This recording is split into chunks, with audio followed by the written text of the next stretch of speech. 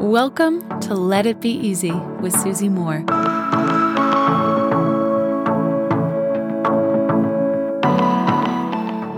I have found great peace and relief in the truth that I don't always have to respond. I don't always have to respond. In fact, knowing that you don't always have to respond to something might be one of the most underrated acts of self-care that there is. What do I mean by that? Sometimes we feel like we have to reply to everybody, or someone asks us a question, or criticizes us, or even tries to challenge us. Silence is available to us. Sometimes we forget that. Right? Sometimes we think we have to respond to every text, every email, every statement that we receive, or even a negative comment that comes our way. You don't have to, my friends. In fact, I would say that probably, it's hard to even give a percentage, but a lot of the times that someone reaches out to me or asks me a question or gives me some negative feedback or even some positive feedback, I simply do and say nothing.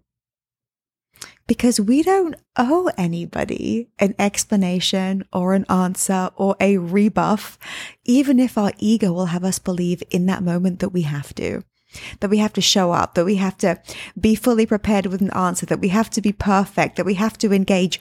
We don't have to. In fact, I remember having a conversation with a friend over lunch in New York a few years ago, and she was saying, oh my God, all these people are reaching out to me and they want to collab and they want to do this and that. And I said, oh yeah, I just don't reply to those. She was like, what? You don't get back to them? You don't respond to the DMs, to the emails, to your, to the requests that people send, even if you kind of know them?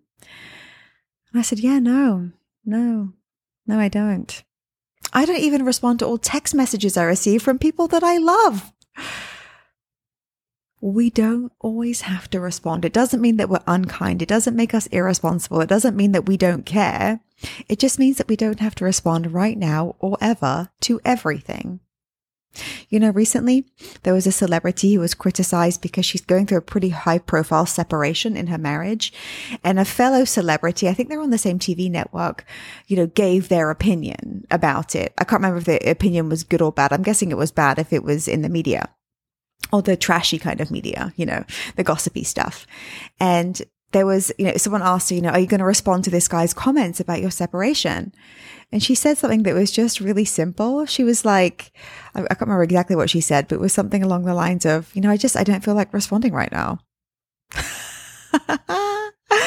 And I was like, good for you, honey. What a good response. I just don't feel like responding right now.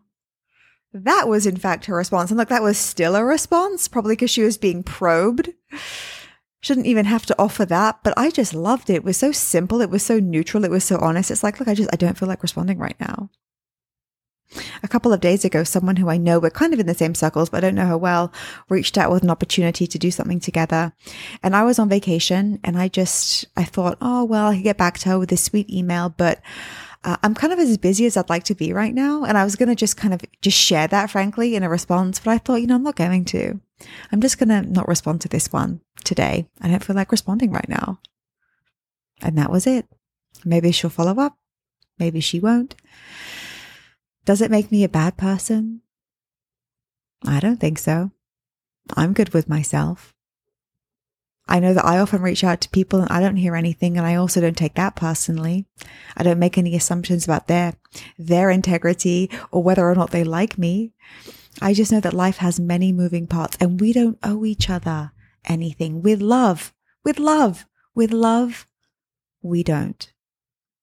My friends, silence and non-response, a loving, I'm just going to put my phone down and deal with that later or never, is available to you.